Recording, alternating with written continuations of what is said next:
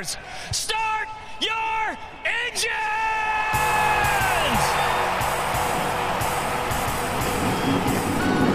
Welcome to the one place everybody wants to be. Victory Lane, your source for news, analysis, discussion, interviews, and more from the world of NASCAR.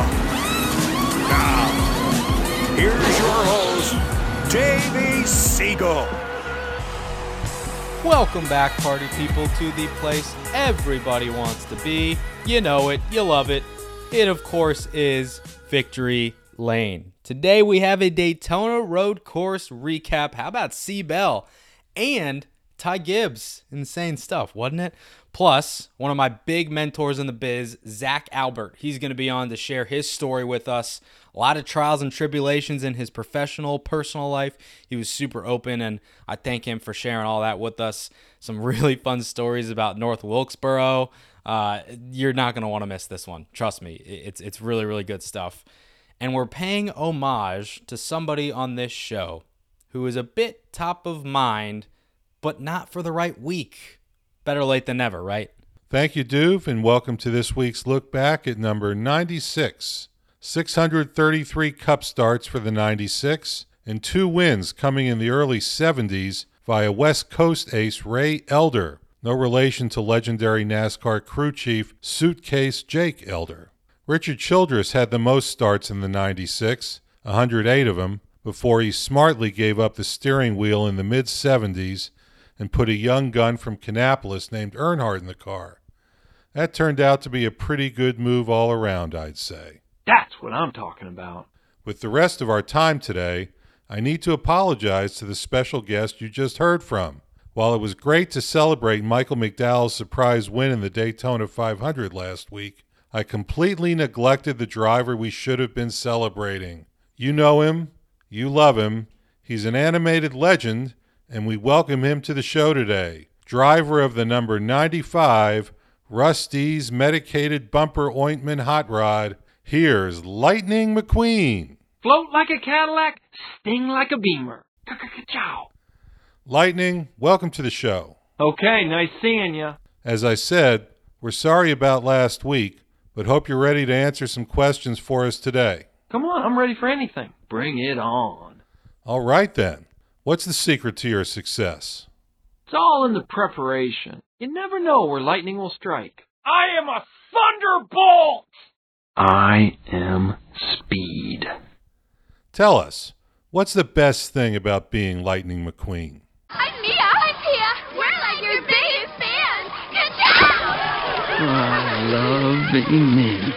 You know, notwithstanding your current popularity, you were known as a bad boy in your early years, weren't you? Now you're making me mad! Now that's just wrong. Lightning. Mr. McQueen, unacceptable. Relax, McQueen. It's not like I was suggesting you were as bad as Chick Hicks. Kachiga. Kachiga. So this is what Chick feels like. Any message for Chick, who appears to have snuck into the studio? Where'd you come from? This cannot be happening. Nice one, McQueen. Before I let you go, any words for your young fans out there? Kids, don't try this at home. Just keep doing your best. That's all you can ask of yourselves. Thank you, Lightning McQueen, for appearing on the show today. Any last words? You just got struck by lightning! Thanks, folks. I'll be here all week. That Lightning. He's quite a guy. Ka-chow! That's all for this week. Thanks as usual to Mama Segal for the lovely Kachigas. And back to you, Doof. Thank you, Dad, for that wonderful rendition. Thank you, Lightning, for joining us. And thank you, Mom, for the Kachiga. I appreciate that. Let's get this episode started the way that we always do, with a good old-fashioned Christopher Bell wins his first career Cup Series race at the Daytona Road Course. I didn't see this coming this early and at this track. I did see it coming this year. I did think he'd win. I just didn't think it'd be here and this soon, but that's the beauty of the NASCAR, right? The NASCARs. And as they say, that's why they play the games and stick in ball sports. Well, that's why they run the races, because Chase Elliott was dominating, as he does on a road course. Then Joey Logano seemed to have it in the bag. Then cautions come out, tire strategy gets put into play, and Segal had a fast car all day, but he swoops in when opportunity presents itself, coming to the white flag, passes Logano, holds off for the win, his first in his Cup Series career. And he's going to tell you that last year was pretty rough for him, so this win makes the past few months all more worth it for Christopher. This is the happiest moment I've had in a very long time. 2020 was one of the hardest seasons I've ever had in my racing career. I don't think I won a race at the Chili Bowl on my prelim night, and then that was it for the rest of the year. So that's obviously up against the Cup guys and on the dirt side too. So 2020 was a really, really low point for me. And just to come back in 21 and be able to win in the Cup Series this early on a road course is, something that I'm going to cherish for the rest of my life. And I just can't wait to see what we can do on the ovals and build on this. After last year, I'd say that I'm not overly shocked. To win the first road course of the year is quite surprising. But, last year the road courses were not my best finishes, but speed wise, I was really fast at both of them. So I certainly knew that we would be in contention or, at least competitive today. Winning, I probably didn't see that one coming, but I thought that we were going to be in contention. I guess Levine Family Racing really kind of opened his eyes to what Cup Series racing can be. And I put can in emphasis there because what it should be for a really great driver is being in great equipment and being able to win races every single week. And obviously, Segal now has that chance, but it can be pretty taxing mentally, emotionally, physically on you. And it seems like it was last year, but fear not, because Segal is now a winner in the Cup Series, one of the best days of his life, he said. How about crew chief Adam Stevens, too? Second race with his new driver, already in victory lane. And you know that some part of him, even though he will never say it publicly, some part of him's got to be saying, oh yeah, Kyle Busch, KFB, in your face. Because you wanted to get rid of my engineers, I said no, then you fired me because you wanted to change because you didn't think I and my team could do it. And guess what? We did it, and you didn't, so in your face. But he didn't say that. He just said, what a crew chief normally does after they win a race for the first time with a new driver. Well, it's extremely important to get off on the right foot. We spent a lot of time this offseason talking about building a foundation and scoring some points and getting the finishes that we have coming to us. I didn't imagine we'd win our second race together, but happy to do so. It definitely changes the whole season and how you approach the season and what your obstacles might be. So now that we have one under our belt, I think we can get a few more. Also want to give a quick shout out to Michael McDowell, Daytona 500 winner, and Ryan Preece, who's an open car this year, both of which got top 10 finishes at the road course for the second time in a row. And that's the first time for each driver that they've had back-to-back top 10 finishes in their Cup careers. McDowell, that's a bit of a more impressive feat just because it hasn't happened in his entire career up to this point. And Preece has not been in Cup as long as McDowell has, but even so, McDowell's in the playoffs and he's running top 10 at the road course. Preece is an open car. They weren't sure if they were going to run all 36 races, and here they are in the top 10 in points. That's pretty legit. So congrats to Christopher Bell, and for McDowell and Preece, keep it up. That is impressive to see. He was a guest with me this week on the Front Stretch podcast, so I encourage you guys to go check that out right after you finish listening to this episode. But holy Ty Gibbs. That was some performance, if I do say so myself, on the Daytona Road Course. First driver to win in his Xfinity Series debut since Kurt Busch did it in 2006, and the first driver ever to do so with no Cup experience previously. And the list of drivers who are on that list, along with Kurt Busch and now Ty Gibbs, it is pretty extensive, and it is pretty impressive. I'll tell you who. Dale Earnhardt, Joe Ruttman, Ricky Rudd, Terry Labonte, and now Kurt Busch and Ty Gibbs. That is pretty impressive, if I do say so myself. And let me tell you something. People give him a bad rap because it's his last name is Gibbs. He's a rich kid. Everything's given to him. He's in the best equipment. He's spoiled. Look, he is in the best equipment. And he has been spoiled by being in the best equipment with anything he drives. The thing is, for me, it's one thing to be in the best stuff and not deliver. Ty has delivered his entire NASCAR career. I mean, in ARCA, he wins almost every single week. And in an Xfinity Series debut, he wins again. I mean, what more could you want from the kid? I say nothing. He went through the grass at the end. You guys see that? He won stage 2, so it wasn't a fluke at all.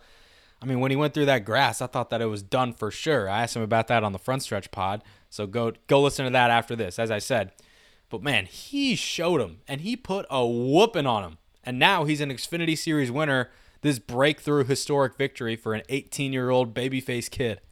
I have a lot of emotions like going through it because, like the first couple laps, I didn't even know I didn't even know how to drive the car, and then, the line and everything. And so once I kind of figured that out, I kind of just kept pushing on, pushing forward on everything and every kind of line on the track and stuff. And I kind of start picking up speed and realized I could run with those guys. And then at the end, I don't even know how I got to a position where I could win the race. And I was already excited at that point. So, it was definitely something to work for, and going through the grass, I don't know how I kept going. I thought I ripped the nose off of it. So that was lucky. I just can't thank the man above for everything. And he put me in this position. So that's the most important part. Ty, you said that you didn't expect to win tonight, but I know that you're really, really hard on yourself and you hold yourself to a high standard. So at what point tonight did you realize that you had race winning speed and you figured that you may have a shot at this thing for real?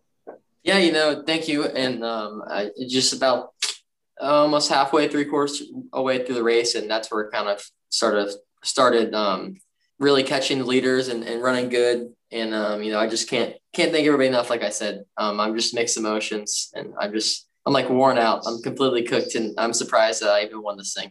And what does this do for you for the rest of the year? You obviously got some big plans over in the ARCA Menard series, and you're going to run more here in Xfinity in terms of confidence from that standpoint of things, and also potentially adding some more races to your schedule. I mean, is it too early to think about what this does for you for the rest of the year? Yeah, right now I know we're just trying to get forward and run the next race and focus on and stuff like that. So, I really don't know what to expect for the rest of this year, and especially the Xfinity side. I'm just excited that we won, and I'm looking forward to the next one.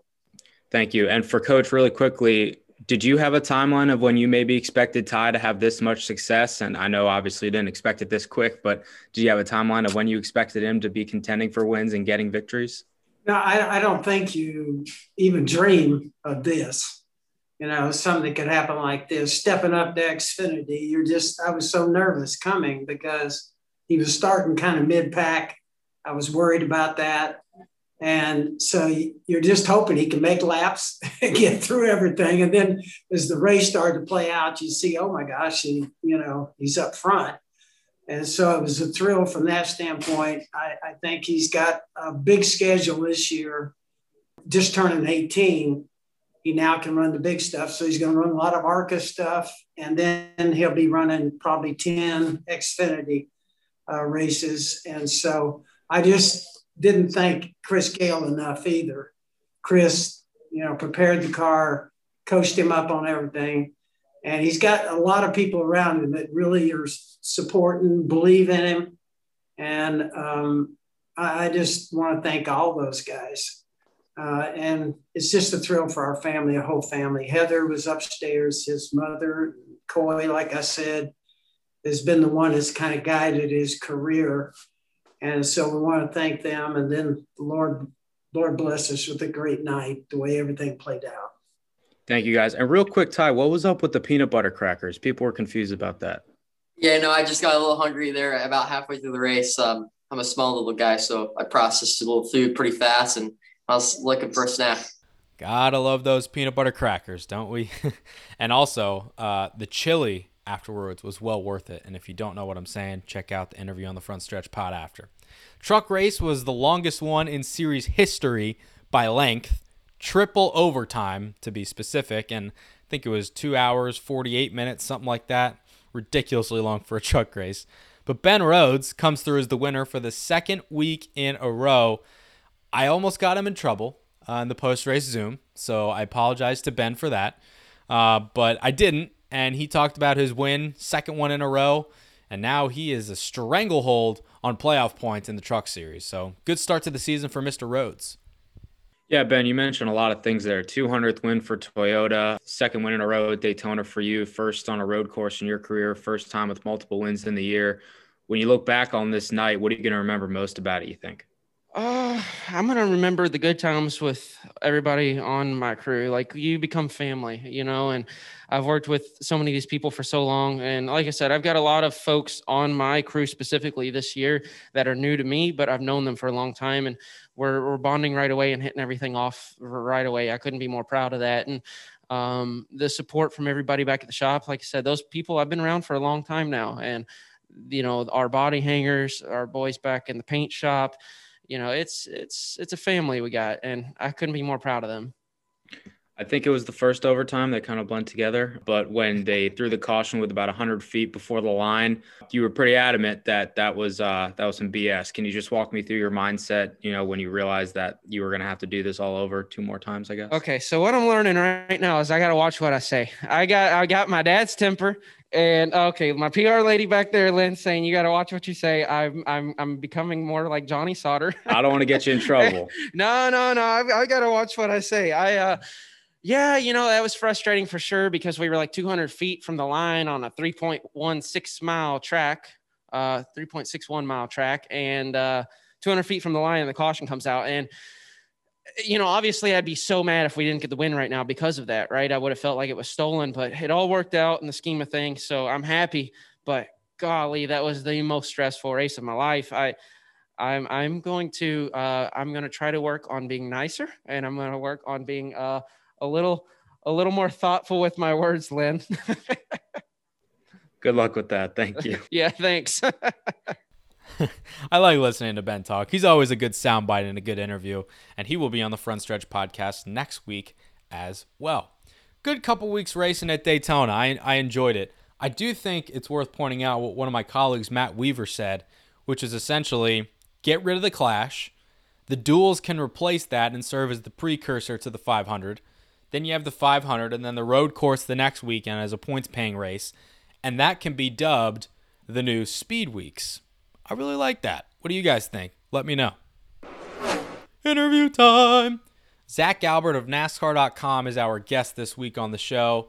I mentioned it in our chat, but he has been one of the biggest influences personally on me in my career. He gave me my start.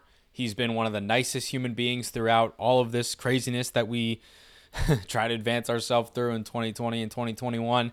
And he's been around the sport for longer than I've been alive. So I dated him a couple times at that. Ton of fun stories about North Wilkesboro, his time learning the journalism tricks of the trade, and his many, many years in the North Carolina area, overcoming some personal struggles and battles. He was very open and honest with everything. And I appreciate him as a person. I appreciate his time today. I appreciate his work. It was awesome to get to catch up with him, a friend for a while, finally on the pod. So without further ado, here's my conversation with all-around legend and great guy, Zack Albert. Really excited about this guest today. He's been a big help to me in my career, been a big mentor to me as well. So it's only right that I have him on Victory Lane because, God, we have a lot to discuss and a lot of trips back down memory lane to take. It is Zack Albert from NASCAR.com, the bearded aficionado himself. I'm so happy that you joined me today, Zack. Thanks for taking some time. What does somebody like you do on a busy Wednesday morning? A busy Wednesday morning. I'm actually off having worked the weekend before, so I'm taking a rare breather. So today is my day to catch up on all the errands and such that goes missing otherwise during the weekend. So yeah, so that's my game plan for today and tomorrow for sure. Who paid you to spend some of your off time with me? That sounds terrible. I don't know. I'm still waiting for the check to clear. So all right, yeah. Well, it's in the mail. So just relax a little bit. It's on the way. Fair enough. Cool. Well, Zack, you're the manager of content at NASCAR Digital Media. People may recognize your name from reading stuff on NASCAR.com. They may have seen your face on some digital content with Backseat Drivers last year as well. You do it all over there. So can you tell us what your day-to-day duties kind of entail being as that role at NASCAR Digital Media? Sure. Yeah. And I appreciate that, kind words. Yeah, it's a lot of editing and writing. I still get to work with words every day. So, that's always been a treat. And, just being able to kind of work with, some of our staff, and, we've got great staff members and everything. So, yeah, there's a little bit of, having to do a little bit of everything. Not so much of the video side recently, but, yeah, primarily just working working with words, and trying to make sure we are up to snuff on everything that we do. So that's in a nutshell. That's pretty much it. Working with words. I like that. I need to. I got to print that on a T-shirt or something, because that's what we do. Definitely. So I know that you do some long form stuff. You do some news articles. I mean, you do pretty much a lot of different things at the website. One thing that comes to mind was you texted me, actually. Pro tip to me, I helped you spur the idea, was 4 images that lasted in the minds of NASCAR fans last year, and you got the stories behind those images, talking to the actual photographers themselves. One of them was a Bubba Wallace selfie that he took. Another one was Kevin Harvick spinning out of Martinsville. I think the other couple are skipping my mind right now, but that was like a really cool piece that you did. And it's that kind of content and stuff that you do on NASCAR.com, in addition to some competition bulletins and explaining that, outlining that, as well as just some other news pieces here and there. So you kind of do it all in terms of the words, as they say. Yeah, a little bit of everything. It's funny you mentioned the story about the photos. I mean, those, you had tweeted out, these images from, what was a pretty intriguing season. There was a little bit of everything that we had last year for sure.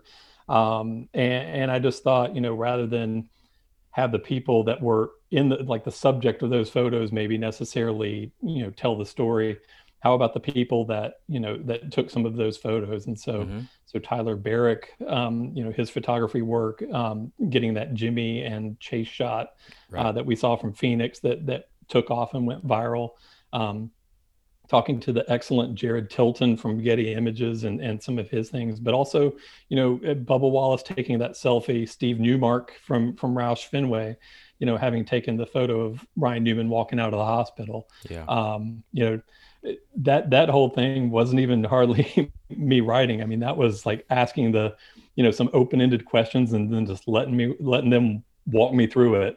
So, yes, I do have to give you the hat tip for the idea on that one. But yeah, we kind of took it and ran, at least a little bit different direction on it. So fun stuff. I may have brought up the idea, but you executed, so no hat tip necessary. But thank you. I appreciate that.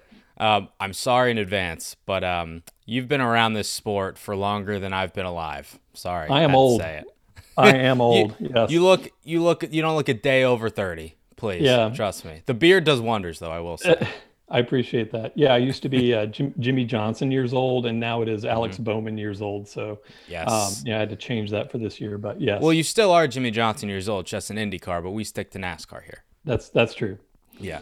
So as I said, I wrote in my notes, in parentheses, sorry, but when I was doing my research, I realized that was true. If you haven't been in sport for 24, 25 years, it's really close. It's over a couple decades. So let's go through some stuff. It all started in the great state of North Carolina at UNC Chapel Hill. You graduated in 94, is that right? That's right. So I was negative 2 years old again. Sorry, but it is what it is. And you studied English and history. I'm curious what drew you to those two specific disciplines, and was journalism on the radar at that point?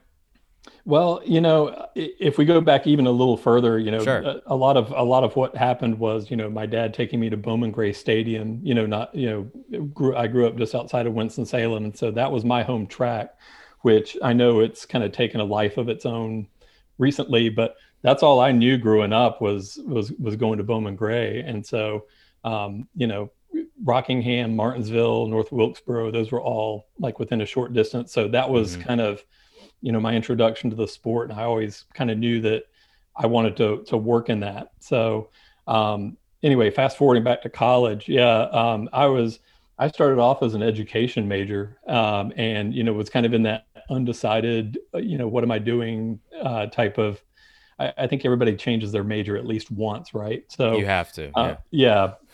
So that's kind of where I went, and I think the biggest thing was getting hooked up with the Daily Tar Heel back in my sophomore year. And, I was not a journalism major, although I took, I think 2 or 3 journalism courses just to make sure I had some of the, basics there. But, I learned a lot of that on the fly, working at the school paper. And we were 5 days a week. We were essentially a daily newspaper that didn't, publish on weekends, but that really kind of, gave me a pretty solid foundation for, breaking out of school and getting into the business, and, great experience. And I look back on it fondly. There was always something to do there. And that was, really valuable training just for what was to come. You're right. I should have started before, because I know that okay. Bowman Gray is super close to your heart. When you were saying Rockingham, Bowman Gray, Martinsville, North Wilkesboro, I mean, I'm jealous because, being how I am, I've been to Martinsville. I never got the chance to go to Rockingham. I only saw highlights of races on YouTube. North Wilkesboro, the legend that is, I know that from iRacing, and that's about it.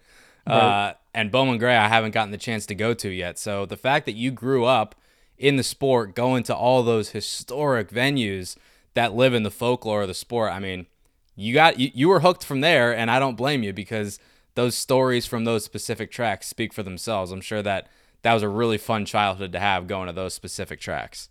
Yeah, I think I was 9 years old, something like that, when I went to, I guess, my first Cup race, and that was 81 Rockingham. So, that just kind of tells you how far back. And it just kind of stuck with it from then. But I was always a big Cale Yarborough fan, growing up. And, so the 79 Daytona 500, which I watched, live, and was just boo-hooing after the final lap. It's funny, like years later in my current role, I actually got to, interview him one-on-one. And I never told him. And I always when I wish, do I break that wall? Do I not? And I didn't ultimately, but Cale Yarborough was always, kind of my guy growing up. And part of that was just the way Ken Squires said it, just the way it rolled off his tongue and everything, from watching those broadcasts. But different time, different era. It's crazy to see how far it's gone from way back when. But yes, to reinforce your original point, I am old, and I feel it every day. So I had to give you some crap for that. I had to. No worries. I love the clip of Cale Yarborough, and Dale Jr. brought it to the public's attention, but it's that in-car camera where he's wheeling it at Daytona, and he is making the sounds of the car, and you can hear it. If you know what's happening, you go back and you can hear him literally going, and he's bouncing in the seat because it's back in the 70s and the 80s. That's the funniest thing to me. Cale Yarborough, he's a legend in his own right, multiple-time champion, Hall of Famer, obviously, all that stuff. But he's just one of these funny guys who's trying to wreak havoc in the TV compound, and where's that noise coming from? Oh, it's actually in the in-car camera, and the driver's making the noises. That's Cale for you, and that's funny. I'm glad that he was your favorite driver, and you got a chance to speak with him. That had to be a thrill for you, even though you didn't break that wall. It's still pretty cool. I didn't, but yeah, no, it was pretty special. Just to, there's been a lot of different pinch me type moments like that. So that was definitely one of those that was way up there.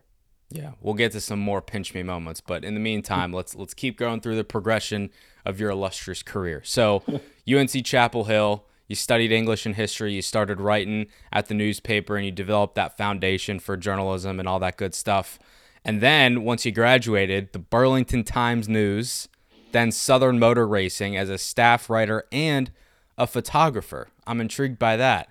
I know that you love photography, and we also are going to talk about typewriting because I'm really intrigued by that as well.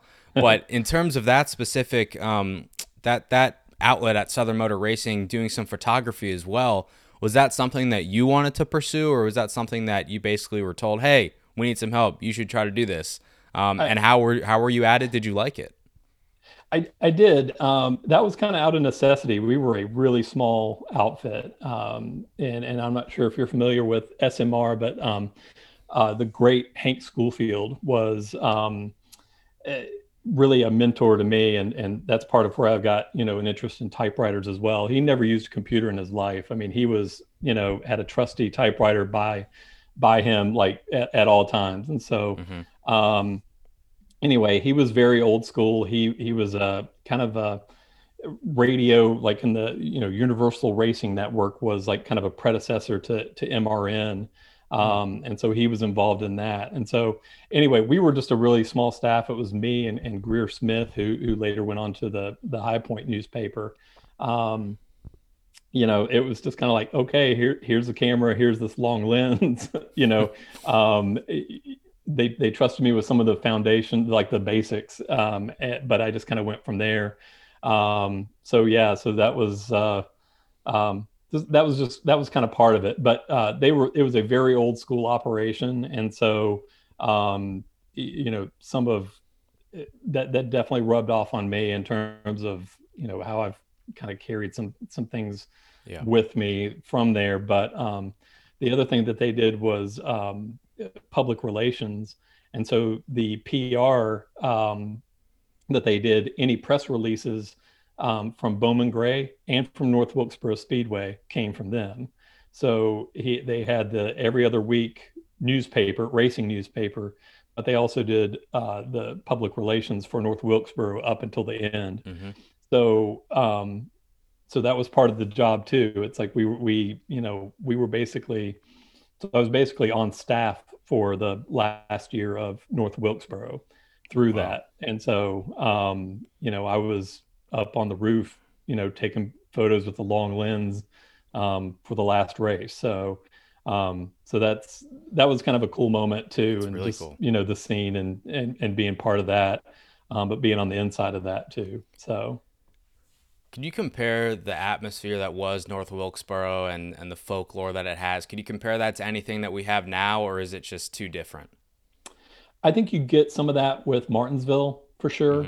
I think you get some of it with Darlington, just in terms of how those places have kept, their character and things like that. I think you get a little bit of that with Bristol, but just in terms of what the racetrack is. But it's gotten so built up.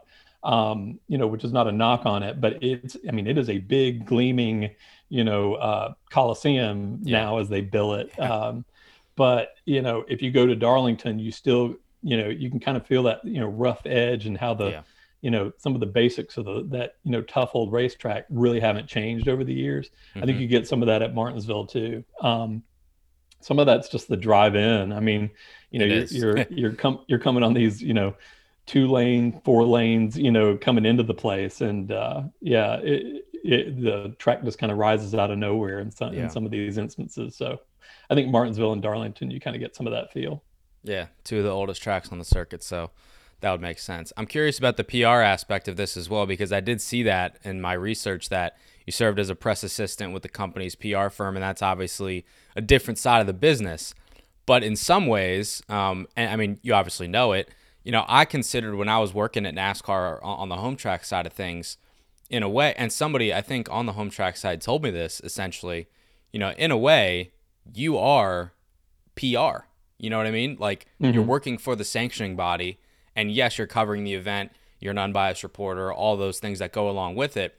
But at the same time, you're providing coverage for the company, and in most times, in my instance, they're not sending anybody else to Meridian, Idaho, or Roseville, California, or San Bernardino, California. You know what I mean?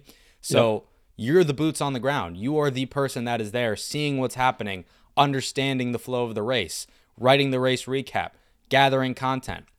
So in a way, you are basically doing public relations for the company in that respect. And I find it interesting that you did that for the last race at North Wilkesboro. That's really cool. I did not know that. I'm curious in the sense of that, does that prepare you for the role that you're in now to a certain extent, working for the sanctioning body now, but also back then working for a racetrack and hand in hand with them, seeing how things operate from that perspective of things? Yeah, a little bit. I mean, I think one of the biggest things was just kind of the exposure to that side of it, just to, even back then, the word state shareholders might not have been, a word that was used a lot, Yeah. but you got to see all sides of it, when people would come up to the Credential building, which was kind of our headquarters, on the North Wilkesboro side, you'd have press, you'd have sponsors, team representatives, crew, you name it. There were so many different, parts and pieces to make the whole thing work. And you did that every week. It was a little different, working for just like one track. Right. Not being on the road every single week. We traveled some, but it was mainly to, drivable within the greater Winston-Salem area. But I think it just kind of exposed you to that side of it and kind of gave you that, hey, everybody's, everybody that's here from, whatever different department or background it is all trying to, enjoy and make the race happen. And so I think that's the exposure from that side of things, just to kind of open your eyes to, it's not just, it's not just people that write about the race and things like that. It's not just a point A to point B type thing. There's a lot of different people that make this whole thing go. So I think that was just one of the bigger things. Yeah. I mean, fans show up to the race, enjoy themselves and go home, but there's a lot more that goes into it, into the minutia specifically. And you were part of that. So that's pretty cool. I really want to get to North Wilkesboro to just see it and experience it. When I know you've been, since it closed, and with the historic significance that it has now, and kind of the spooky aspect, when you go there now, what are the feelings for you seeing in its current state and the historic value that it holds now compared to when you were working there in its heyday? What are the feelings that you have?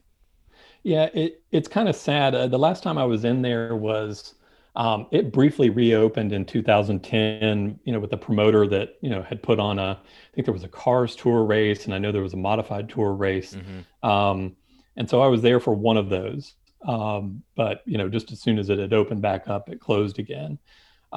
So I haven't been back like inside, I don't think really since then. And mainly it's because I don't want to bother the caretaker, the people there are people that live on the drive that's like right up to the racetrack. Yeah. And, I just don't want to, I'm sure they get all the time, people knock on the door, hey, and I'm not going to break in. I'm not going to, any of those type of things. So I've pulled up to the gate a couple times and kind of peered over, but, nothing much more than that. But, I will drive sometimes on 421, the highway that kind of goes back behind where like the turn 1 and 2 are. And it's just it's crazy how, having explored some of those lost speedways, it's crazy how nature kind of reclaims itself. I mean, it just, there are trees shooting up through, where grandstands were and things of that nature. And man, you can't stop nature. I mean, it's crazy how, I remember like for that last race at Wilkesboro, walking on the roof, and taking photos from there, and it was rickety then. There is no chance I would, set foot up on that roof, now. It's a death sentence. 25 years later. Absolutely not. It's just, I know people, and trust me, I would love to see racing happen there, as much as the next guy, but it's such a tough sell in terms of what would be needed to brought it back up. It's basically, you need a Wilkes County lottery winner, I think, to or someone who just has a heartfelt place, with scads of money to kind of bring that back. It's sad, but it's the fact that it's still there at all, I think, is at least some comfort just to know that, it's a landmark. I mean, it's still there. It is. And I mean, that's the realistic aspect about it, right? If it's going to come back, which it's not, sorry, unless Marcus Smith, if you're listening, I mean, if you want to pony up a few $1 million, we won't say no. But it's just not going to come back, and that's my thing too. Like I obviously don't live down there, so I don't have the chance to just drive by. But when I get down there and when I drive by, the most nerve-wracking part for me is going to be going to the caretaker's place of residence and knocking on the door and being like, "Hey, sorry to bother you, but I'm that guy today. Can I just see it, please?" I mean, because they get probably thousands of people every year. Like, what are they going to do for this 25-year-old kid from the DC area? It's like, what does this kid want, So, but I'm sure one day I'll get there. I'll muster up the strength to just like annoy these people and go. But I think it's really cool that you were able to experience North Wilkesboro for all it was before how we know it now as this lost speedway, as you said. I was getting goosebumps when you were talking about it because I'm sure you watched the Dale Jr. Series Lost Speedways, and when they talk about it and show the actual footage of nature, as you said, reclaiming these tracks, Metrolina comes to mind. Like these tracks are literally taken over by nature. Leaves everywhere, vines, tree branches everywhere, rust, dirt everywhere.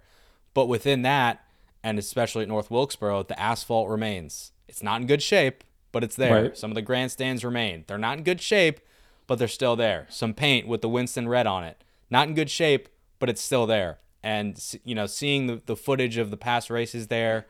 And honestly, I mean, when iRacing happened and they raced there, seeing what it would look like in its heyday, that was a real thrill for me, just knowing the insane history of it all. So if there's one thing that I'm jealous of you for, it might be that you got to experience North Wilkesboro in its heyday, because that's something that I really selfishly want to do in my lifetime and just maybe see a race there. I'm not holding out hope, but again, if Marcus Smith's listening, by all means. Yeah, I think it's really cool that they did preserve it through iRacing, so that people can at least experience, the unique, downhill on the front stretch, uphill on the back. I wouldn't have gotten that if it wasn't for that. Right. Yeah. But at the same time, the other memories that you don't get from that are, the lunch, the fried chicken lunch that was on race day. Oh, man. Oh my gosh. There was that. I mean, just like the weird shag carpeting that was in the press box, like in the that sat up over there, and the really some of the furniture that was there was just a true time warp. But then there was almost like a receiving line for the winner. Like the winner would actually walk up the stands to the press box, sit back, hold court. That's old school. And then walk out with a receiving line almost. So one last Wilkesboro story I can tell you, and I can listen to these all day. Go as long as I you know, want. I know. And this just kind of tells you how bygone an era it was. And I think the statute of limitations is done on this, but I think it was one of those last years, somebody kind of, I can't remember who it was exactly, but somebody whispered in my ear to say, on your way out, if you'll stop by the credential office, we have a parting gift for you. And it's Wilkes County's finest export. And so you're in the brushy mountains there. And I'm thinking, okay, get some apples to take home, whatever.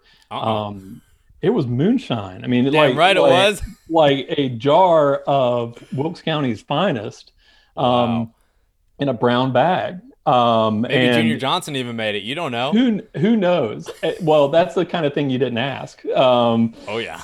So, but boy, I mean, I think I had a sip of it, and it's enough to make your arm hairs stand up. I mean, it just, I have kept it for posterity. Part of it because I'm a little worried about where it came from, but I mean, just to kind of have that memento and that, that's kind of that big time touchstone way back to like NASCAR's past and everything like that. So I that's an era, even back then, I mean, that was, mid 90s. I mean, but will we ever see that again? I don't think so.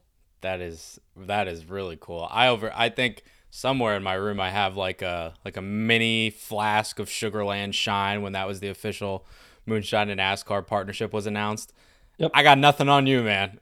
That is something else. I think for the sake of this story, we should just say that you have Junior Johnson Moonshine. That makes the story all the more cool. Who knows? Yeah. Who knows where it came from? And I didn't ask. So yeah. Yeah, that's fair. That's so cool, though. Thank you for sharing those stories. That was awesome. Trip down Sure. memory lane. Let's keep going with your career, though. So you're on to the High Point Enterprise after that as a reporter and an editor.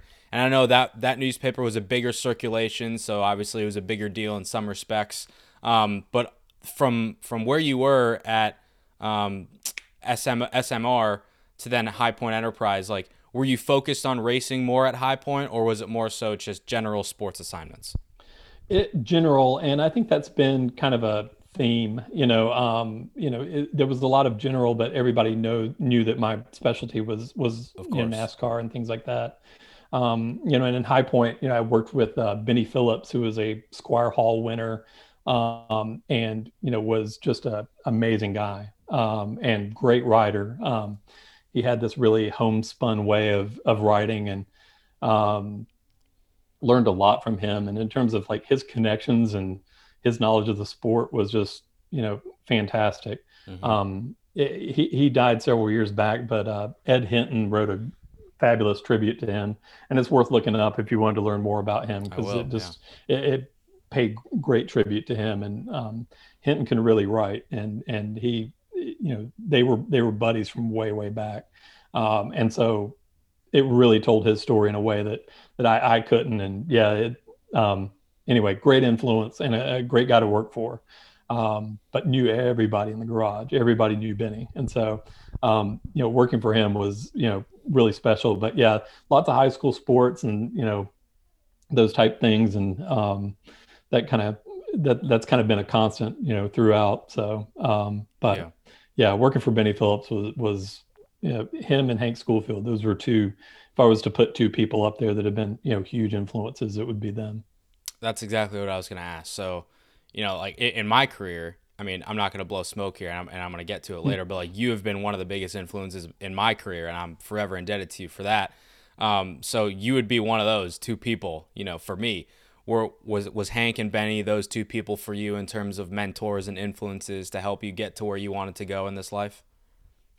Yeah, definitely. I mean, I think part of it was just, not only just their knowledge of the sport, but just in terms of what their influence was. You could see that, how long that they had put into, just the career, the sport. Just there was so much that they had put into it. That was, I think, just in terms of not just like learning from the writing end of things from them, but there was a lot just in terms of how they edited, how they managed a staff. So there were a lot of things that, I picked up from them, not just, because of that. So. Yeah, makes sense for sure. I'll definitely do some reading on him because I don't know too much about him selfishly, but I want to learn more. And Ed Hinton, anything he writes, I will read. So I'll get on that. After that, I know you moved on to the Winston-Salem Journal as a copy editor, and I'm sure that had to be a thrill for you growing up in that area, and you took a lot more trips back to Bowman Gray Stadium. Can you take me through that step in your career and what that was like in terms of the progression? That was really a desk job primarily, and I didn't get out and report as much as I had been. Part of it was just a move, and also just a chance to work for the paper I grew up reading. So that was special from that standpoint. But I wasn't there for very, very long. But they had.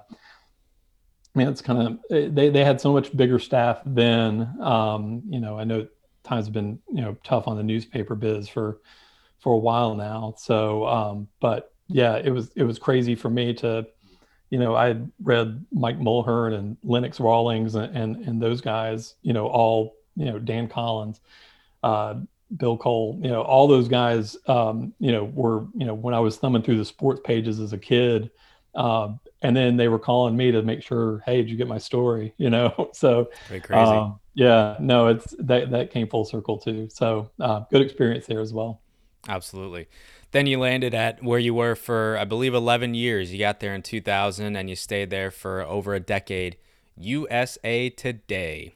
What were you able to do there that you hadn't been able to do before at, I guess you could say, some smaller places and smaller newspapers in the North Carolina area? Because USA Today is almost as big as it gets in the newspaper business. And being there, obviously, as the internet took more shape and kind of boomed in that respect, you grew along with them in their online presence. And I honestly didn't even know you. When I met you, I knew you from NASCAR.com, and then when I started to learn more about you, I realized that you were at USA Today for over a decade, and I was like, oh, wow, that's crazy. Big newspaper. So take me back there. I mean, like, when you got there to when you left, 11 years is a long time, but I'm sure you accomplished a lot of different things in that time. It was fun. It was, I'm trying to frame it exactly, because it was, in some ways, it was almost a separate entity from the newspaper. So, I took the job, it was usatoday.com. And, it was kind of its own department. There wasn't the convergence that you have now I hear you. there were things that the newspaper would hold just for them, and it wouldn't go online. There wasn't the media saturation that you had. I mean, this was 2000. Yeah. Still kind of. It sounds so foreign, but back then that was common practice. Yeah. Like somebody at the newspaper had gotten a scoop. They weren't going to share it with us necessarily. That was just a thought. Breaking news stories online was not. It just wasn't done. It's not unique to them. It just wasn't the same. Yeah. I mean, I'll never forget, like I told my boss, Terry Oberly, at the Winston-Salem paper, that I was leaving to go to USA Today, and his eyebrows, he was like, huh? And then I said .com, and he's like, oh. I mean, just like, because that's kind of what people thought of it, that, the paper was the paper. I think 9/11 changed a lot of that in terms of, happening that morning, and how are people going to get real time? You couldn't wait for the paper to come out that morning. For sure. I think that changed a lot of it, but, I think there were some outlets that were starting to kind of come around to it, and that made it a full sale on that. So, it was kind of the Wild West in terms of us figuring out, if you look back at the technology from 20 years ago and what we had to deal with, there were a lot of things that were still like very, very new. And some of that we kind of, learned, and, some of that we were, kind of pushing the forefront on. I remember when we added comments to stories. I mean, that was we were one of the first places to, there weren't a lot of people that were doing that. Yeah. And they were like, social journalism, what are you talking about? So you really are dating yourself this time. I am. I told you. Not a day over 30. I told you. I know. I could tell you stories about filing articles from TRS 80, the old Trash 80 computer, which you. Oh wow. Anyway, yeah, it's a complete artifact these days. But anyway, the experience was great, and I worked with a lot of quality people. And it's weird, like in the 10, 11 years that I was there, the attitudes had to change. I mean, in terms of how people work together, like, I think, some of the newspaper folks, didn't treat, started to not treat us like we were a separate department, and, we didn't treat them like, they were a stodgy, bigger than us type of group. And I think we kind of came to the realization, and this was even in the time I was there, just that we had to work together to kind of make this whole thing go, So I think there were a lot of changes. There was some gnashing of teeth to make that happen, but I think there were, what you see today. So that wasn't always the case. I mean, that it took some doing to kind of get to that point in terms of, how a newspaper could function, with its online wing. So that's kind of where that was one of the main things I kind of learned from there. Yeah. Well, I'm intrigued by that because, I got to college in 2014, and I think I've told you, like, I got there, I started majoring in journalism, and I said, I just want to be like Bob Pockris. I just want to be a print reporter, write in the newspaper, that's it. Then I discovered radio. That was fun. Then I discovered television. That's also fun. Now I'm a multimedia journalist and reporter, right? But it wasn't always that way. Like, radio's been around for a long time. I understand that. TV's been around since, the early 2000s. I get that. But the journalism field radio and television, it was not widely acceptable or widely done to pursue those specific, broadcasting ventures. The industry has changed. In the short time that I've been working as a professional in it, I've seen it change, and that's only been half a decade, maybe. And you've been in this a long, long time. Sorry, again. But how have you seen the industry change from that respect? You mentioned the internet boom and how that shifted how news outlets decided to make their news and break their news. But I'm sure even before that, and we'll get into the talk about typewriters and stuff, but like you've probably seen the industry change in more ways than a lot of people have in the sport. Yeah, that's fair to say. I mean, I think it's, one of the things is you can't just be one dimensional. I think that's part of it. I certainly, would consider, writing to be the strongest strength that I have, but I have to at least, be able to hum a few bars in terms of, doing some video and things like that. I think there's a lot of people that, there are very few people that can just get by on doing one thing. I think you have to, be able to kind of diversify yourself. And, if that's, being on podcast, having a, strong social media presence, having a broadcasting angle to go along with the written word. I think that's what goes a long way towards, kind of making your hanging your shingle in this business. I think that's part of it. So, definitely, I think versatility, I think is, still goes a long way in terms of that. I don't think it always was that way. I think there were a lot more people that could just be a great writer or, great broadcaster, things like that. I think you have to do a little bit more now. Yeah, for sure. That makes sense. So one more question about USA Today. When you were there, were you covering primarily racing, or was it sort of all across the board? And if so, what were some of the cooler events that you were able to cover in your time there? So it was all across the board, and it was primarily a desk job. So like if you went to USA Today and, went to sports, I ran that page on the night shift for 7 years, 8 years. I mean, that was kind of my,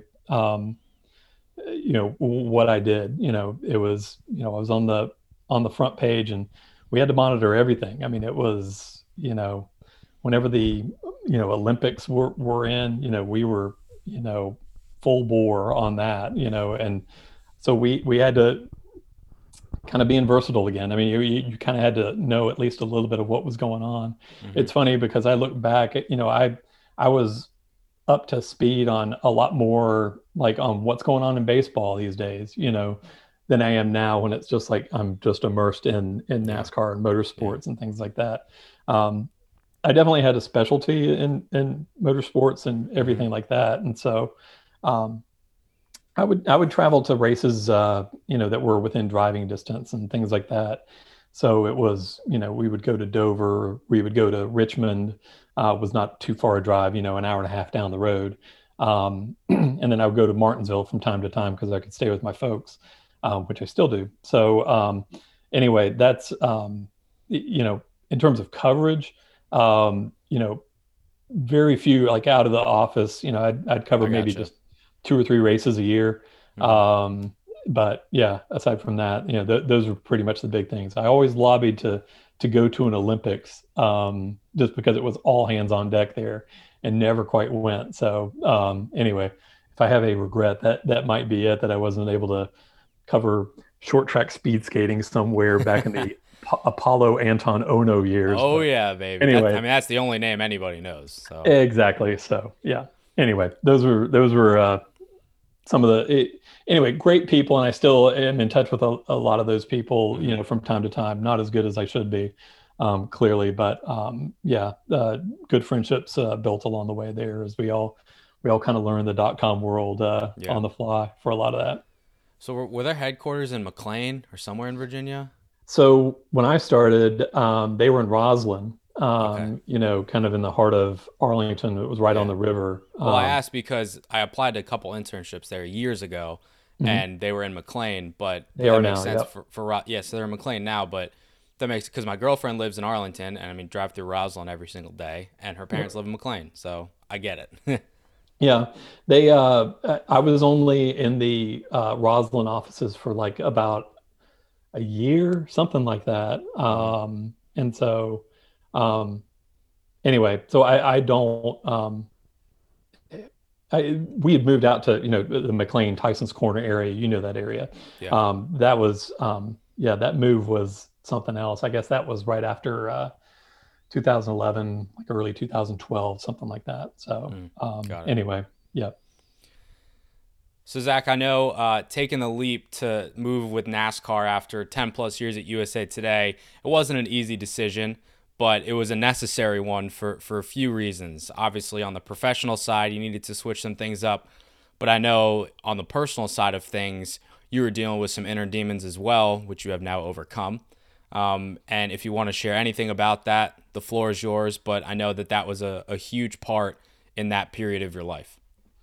Yeah, definitely. I mean, I was in a dark place, and I was dealing with depression, and not well, honestly. And I went down a road, with a suicide attempt, and did not, was really lucky to come out the way that I did. I had an outcome that not a lot of people do, and so I'm fortunate to be here, and fortunate to have taken the job that I have, and to kind of created this life that I have in Charlotte. When I came back, and rehabilitation and all sorts of different therapies and things like that, I knew, like, I started to try to go back to the life that I had in terms of where I was, and I just couldn't sustain it. I mean, I could not. I knew I had gone so long, with not being able to function, and I was trying to go right back to it. And so it is almost trite to say it's a change of scenery and a fresh start and things like that, but it was a lot more than that. And so when people ask me, like, this job, and I will tell them it is a godsend. It is. I took it because it was a great role, and everything, and has allowed me to do a lot of things that I never thought that I would, but at the same time, for on a personal level, getting back to my home state, starting anew in Charlotte, which I hadn't had a whole lot of experience. Grew up an hour and a half away from here. But being closer to home, and being able to kind of get a new start on things. It sounds, like I said, it sounds trite to say, oh, a fresh start, but I mean, it was a lot more than that. So this job has been a godsend, in terms of it bringing me here, and forcing me to break out of some of those old routines, and it has been a tremendous help. And so between that, some of the support groups that I have that have been supportive of me through the years, that's kind of what helped me. So yeah, so in terms of starting at NASCAR, it wasn't just to shake it up, let's try something new. It meant a lot more than that, and it's been a great home for coming up on 10 years now. So it means a lot to me, and that's not just on a professional basis, but on a personal basis, like you said. Yeah, absolutely. And you also said you're also coming up on 10 years, 10 That's years, right. 10 years being with us. So it's awesome. It's awesome to hear. Thank you for sharing that. I know that's not something easy to share, but I appreciate you being open with that. And yeah. I know you told me privately about that type of stuff, and I appreciate you confiding in me just as a friend on that type of level. So just being open about that, because I think also, these days there's still a stigma around mental health. And the age-old adage and cliche is it's okay to not be okay, but as cliche as that is, could not be more true. And I was just listening to Cody Ware on the Not Another Racing podcast talking about his struggle with mental health and depression and anxiety. So it is real, people. And Matt DiBenedetto even said, like, he was one of those people that didn't believe in mental health and like all that kind of stuff. But, his eyes have been open to that type of stuff now. And obviously there are real life, tangible, evidence of mental health wreaking havoc on people's lives. But we shall overcome. We are stronger for it. And I thank you for sharing that, Zach. That's really cool to hear. So thank you for that. Yeah, definitely. I mean, I felt the same way. I mean, this in terms of, talking about it and being open about it, I think it takes some of the power away from it, rather than bottling it in and keeping it and, and carrying that negative energy with you. And so I've really tried to, distance myself from like any of those negatives, and, talking about things like that, has just really opened up. And I applaud people that have been open about it, and it does kind of take, some of that stigma away. I hate that that's still there, but I think it's, being willingness, the willingness and openness in terms of talking about it and just, and being honest with yourself, I think, take some of the grip of that away. Cause it had a hold on me, and I just, being, learning to be more open about it and to, speak freely about it has helped me, and hopefully has helped some others down the road too. Well said. Can't add anything more to that. So that's very well said. Talking about the role that you're in specifically now, I know part of it is a desk job that you've had for, previous employers, but part of it, you do get to go to the racetrack when there's not a global pandemic, of course, sure. and do the coverage at the racetrack. But in your time overall covering motorsports, going back to North Wilkesboro, all the stories there, to where you are now in 2021, is there one race or one weekend in general that you remember that was very impactful on you? And if you can pinpoint one or maybe a couple, just tell me about those specific times. Gosh, boy, you're making me go through the mental Rolodex, like way back. I think one of the things was, seeing Jimmy Johnson win his 7th, was a real big, was a huge thing. And I think, people always talked about how, maybe he wasn't as appreciated as he should have been, along the way, for whatever reason.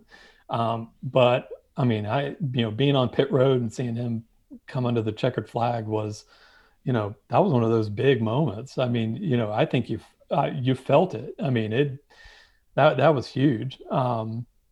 It's funny. I didn't cover my first Daytona 500 until 14, something like that. 2013. Really? 14. Yeah. Wow. Just hadn't been there. And so, that was, gosh, I think my folks even put in my high school yearbook, like, hey, someday you'll be at the press box at the Daytona 500, and there you are. It was either then or in like one of our final editions of the college paper. But yeah, so they kind of knew, I guess, before I did. But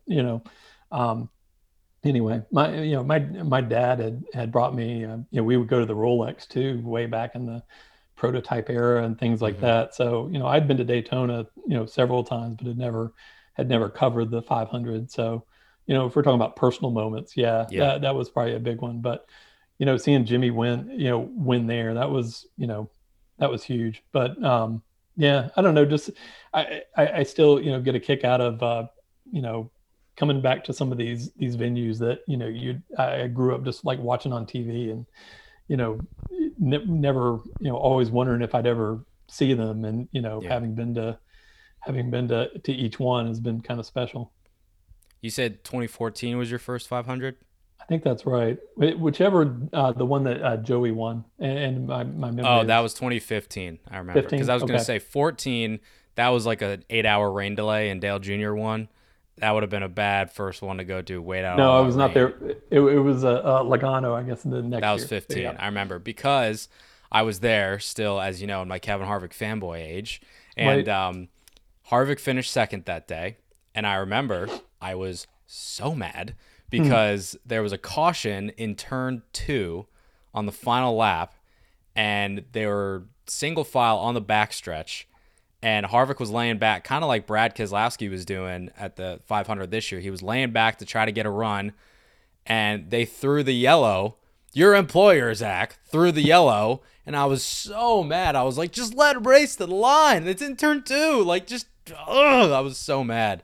So yeah, I remember that day. I'm sure you do too. I have no influence over race control. So yes, I know you don't. Don't. Right. I'm angry man yelling at cloud right now. It's fine. I see. So are you still a NASCAR Hall of Fame voter? I am. That's been, I think, 3 times now. I guess I'm coming up on either year 4 or 5. I think it's 4.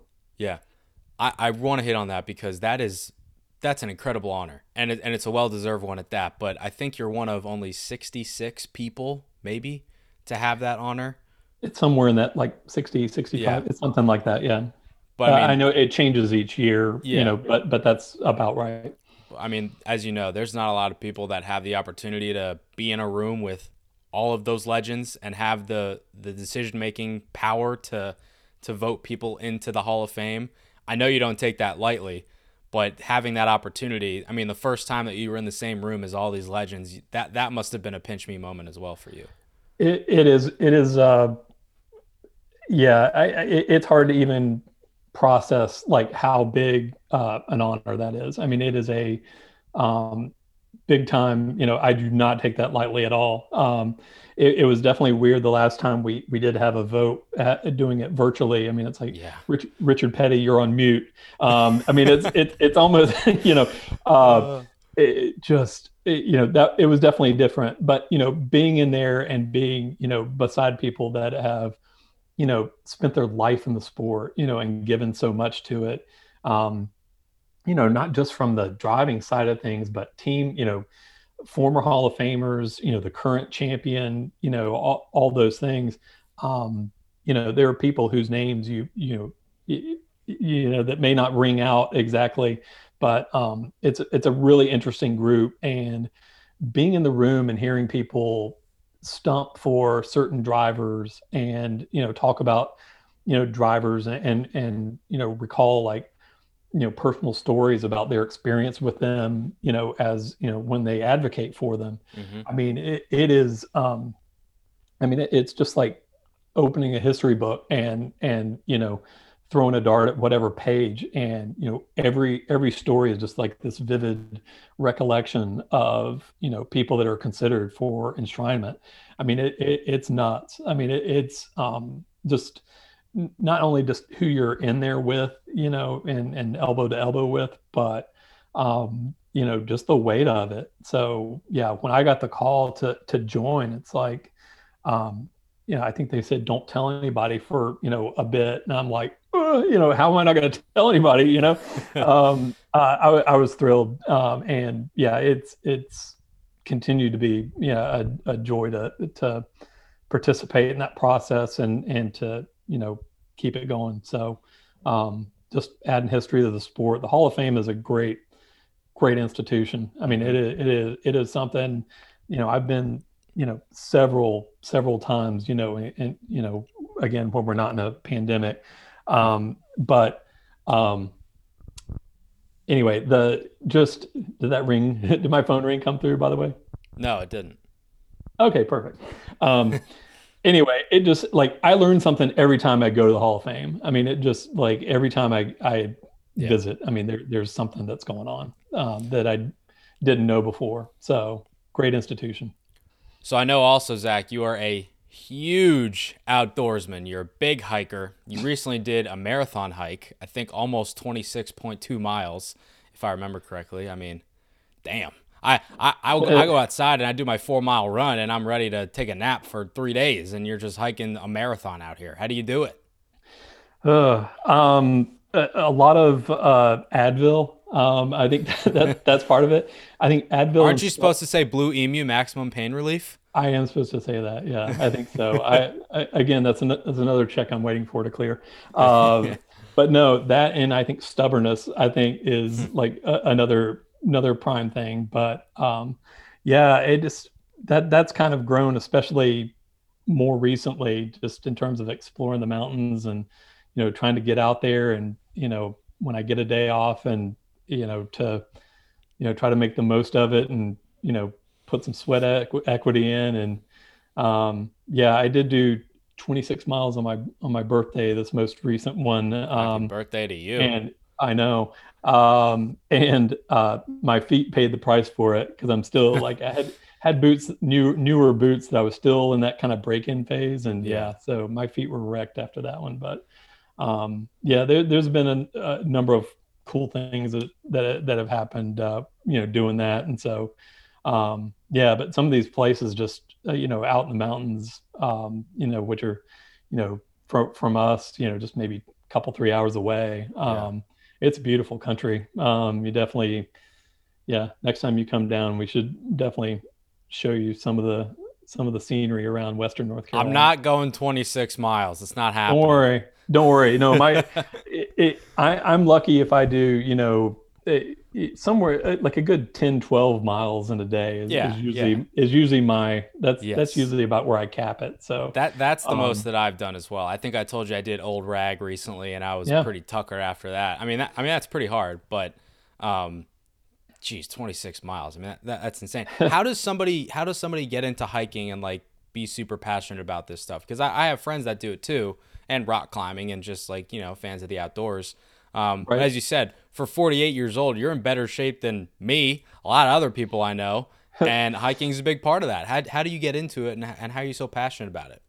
Yeah, I think part of it's just to kind of, get out and, be, I don't know.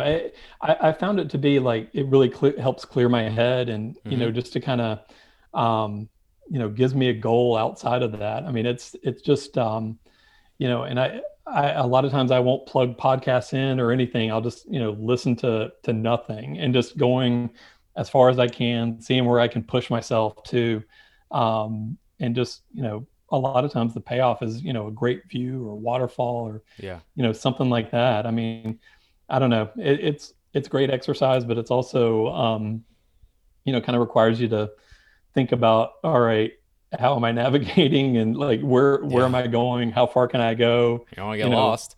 All of those things. Yeah. So, the answer to how you get into it is just, I was just looking for something that was a healthy outlet, and that was it. Just to find these places that, not a whole lot of people have gone before, and then just to push yourself. So I think those are two of the big drawing cards, at least. People on Twitter may know you for three things: NASCAR, hiking, and typewriters. You're a big typewriter guy. I've been on a typewriter once in my life, and when I made a mistake, I realized that like, you can't make a mistake, and you have to start over, pretty much. And I was like, I'll go back to my laptop. That's fine. Where did your love for typewriters come from? How many do you have?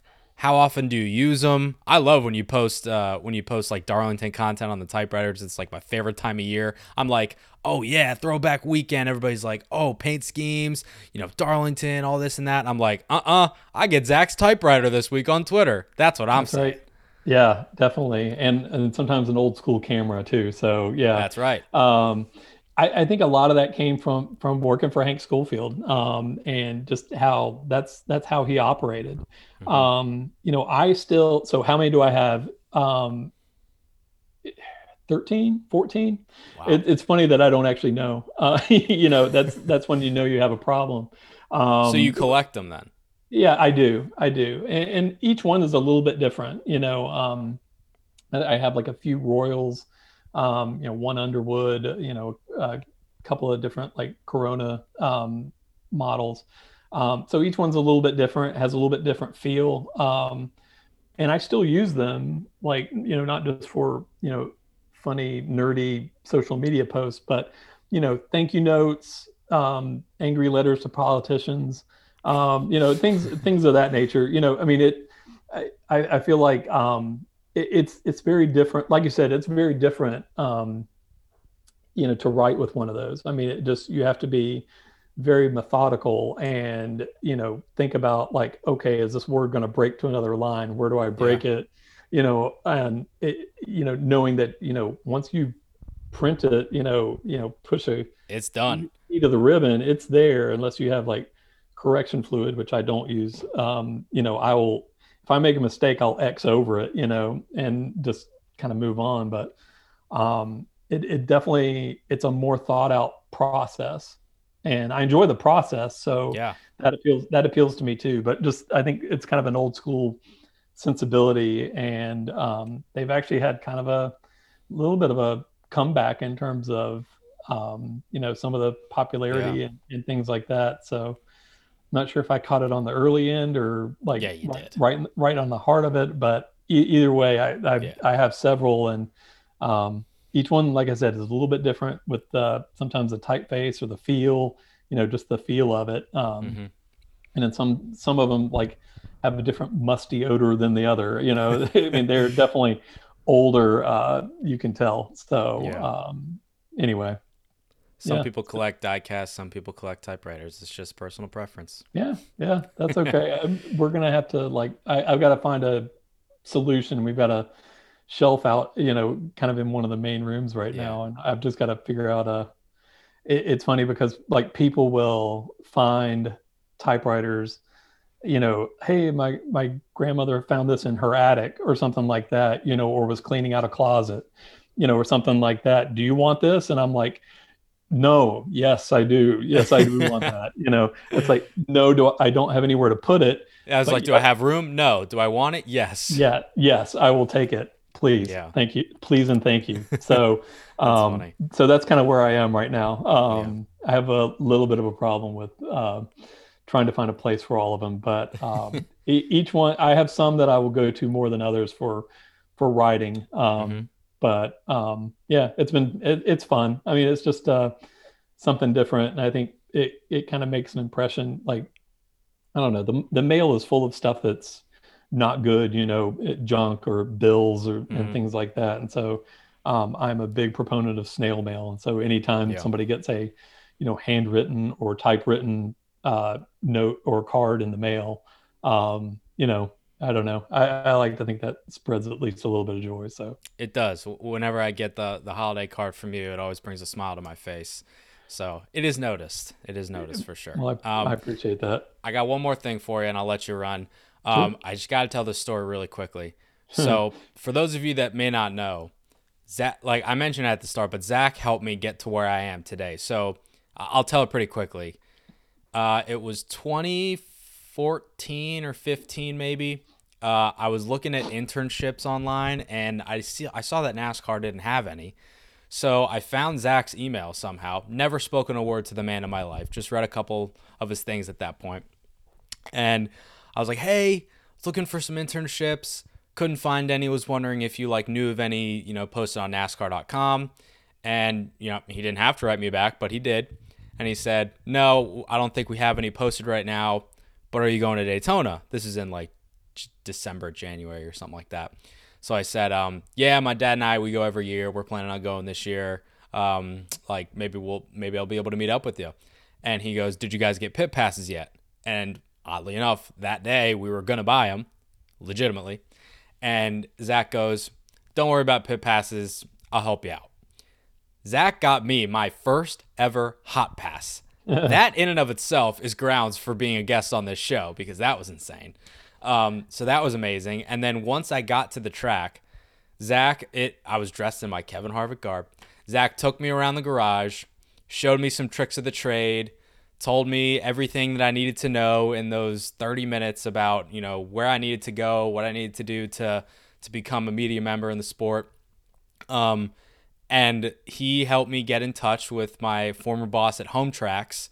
So Zach helped me get my start in NASCAR. He helped me get my job at Home Tracks. He helped me get in the garage for the first time. He's helped me with a lot of tools and tricks of the trade. I don't know why I'm saying he. I'm talking to you. You've done all this for me. So I just need to tell you. I've told you privately, but I need to tell you publicly too. I would not be here if it was not for you. Point blank.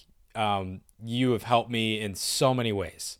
In insane amount of ways. You taught me a lot of tricks of the trade, and we've developed a good friendship now, which I'm super, super thankful for. And you are legitimately, and I think a lot of people that know you that are listening to this would agree with this, You are legitimately, I'm not blowing smoke, one of the nicest human beings that I've ever gotten the chance to meet, and I owe you so much. So I hope one day I can repay you with the mentorship and the gratitude that I have for you, because, as I said, if it weren't for you, I would not be here, and that is completely true. So I thank you from the bottom of my heart, my friend. Well, I appreciate that a lot. Just the kind words. So I don't know if I get credit or blame for like giving you your start or not, but both. Yeah.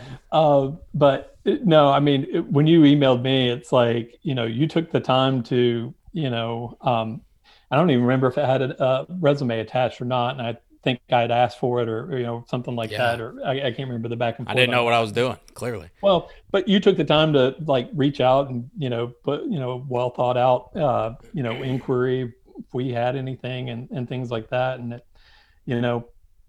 I remember getting looking at what your background was and what your education was, and I'm like, it might be a good asset just to at least have someone else to turn to in our pool of potential freelancers. And if there was a need, even if it wasn't in our department, in another one, because we have several different departments. So I think that I mean, you definitely were able to tell us what you were all about and show that you had a knowledge of the sport, and so and a passion for it. So I think all those things kind of added up. So so I can't take all credit at all, because I think a lot of that was you being definitely assertive and definitely showing your initiative and showing that you were a go-getter. So I think that that went a long way, even more than what my influence or direction might have been. So I think a lot of that, I think you deserve a lot of the credit for what you've been able to do and what you can still be able to do. So I think initiative goes a long way, still does. Well, thank you, but this is supposed to be praising you, not praising me, okay? Whichever, yeah. Yeah, I'm works. Okay. Well, Zach, this has been so fun. Thank you, man. I meant every word that I said there. Seriously, I owe it all to you. Thanks for your time. It's been awesome. It's been over an hour, so I thank you for taking some time out of your off day to chat with me. Don't know why you did that, but your check's in the mail. And I hopefully see you in person soon, maybe at the racetrack. Who knows? But we'll get through it, and I look forward to seeing you soon, my man. Yeah, definitely. Happy to join on anytime. Just let me know. We'll do it again for sure. And we're back. Hope you guys enjoyed that chat with Zach. As I said, a lot of ground that we covered there. I think well worth your time just to listen to him. He's a Hall of Fame voter. I mean, he's an NMPA award winner, I think. I didn't even check on that because I just assume he has stuff. He's one of the best. And he's one of the best human beings above all that. So I thank him for his time. I thank him for his example. I thank him for his help in my personal career. Zach, if you're still listening, my man, thank you. And I look forward to chatting with you soon and hopefully seeing you soon. Big hug next time I see you. Race preview time. Homestead Miami Speedway real quick this upcoming weekend. The Dixie Vodka 400, Sunday at 3:30 p.m. Eastern Time on Fox Sports 1. Denny Hamlin will be on the pole, and he will be quick. I think he is the odds-on favorite. I know he's the odds-on favorite to win, but I think you're going to see a lot of favorites up front this week. Harvick, Hamlin, Keselowski, Logano, Elliott, the like, Kyle Busch, Truex. This is a 1.5 mile track, and I think you're going to see a return to normalcy of sorts on that side of things. But don't sleep on Tyler Reddick. Don't sleep on Kyle Larson either. If you're at Homestead, you're obviously never going to sleep on those two drivers. And get this, if Reddick somehow wins, which is possible, obviously, it'd be the first time that 3 first-time winners happened in a row, and to open up the season, since 1949. You know what that was? The first year that NASCAR existed. So it's pretty much never happened ever before. That would be insane. Truck series are off this weekend, but Xfinity is in action as well, so we'll see if it can be the Austin Cindric show once again. Maybe him and AJ Allmendinger will crash coming to the end of stage 1. That was insane. But we'll see. Check out all the action on the Fox family of networks this weekend from Miami. Lug Nuts of the Week. Cue that funky music, white boy. Not as many news and notes this week, but we still have some. Chip Ganassi was fined $30,000 and suspended one race for COVID-19 protocol violations, but apparently he's still able to watch the race from a suite or the grandstands. He just can't be on the team radio or be in the infield bubble. So essentially he just got fined, which is whatever. It's chump change for a guy like him. Adam Stevens and Jeremy Bullins were also fined $10,000 for one loose lug nut post Daytona Road Course. Traxion will sponsor Live Fast Motorsports this weekend at Homestead. Goodyear is buying Cooper, Goodyear Tire and Rubber Company specifically, for $2.8 billion. So that's noteworthy in the NASCAR realm. Richard Petty Motorsports, they partnered with Tide for the Bristol Dirt Race next month. Quinn Houff and 8-Ball Premium Chocolate Whiskey, sounds pretty good. They've partnered for 11 races this season on the Double Zero for Starcom Racing. Check out our conversation on the Front Stretch YouTube channel, as well as frontstretch.com. Chris Windham will make his NASCAR Cup Series debut at the Bristol Dirt Race for Rick Ware Racing, sponsored by NOS Energy. He's going to be on that number 15 machine. And guess what? That's about it. We don't have any other news or notes this week. Pretty light, I would say. But hey, we're all for light stuff here on Victory Lane because we were interview heavy today. But I thank you guys for joining. If you like what you heard from me, from Zach, from anybody, from my dad, Lightning McQueen, do me a favor. Leave a rating and a review. Subscribe to this podcast on iTunes, Spotify, Google Podcasts, SoundCloud. Wherever you get your podcasts, we should be available there for your consumption. And in the meantime, stay safe, stay inside, keep washing those hands, wear a mask. I'll catch you on the flip side next week with a wonderful guest from the NASCAR world. Be good, people.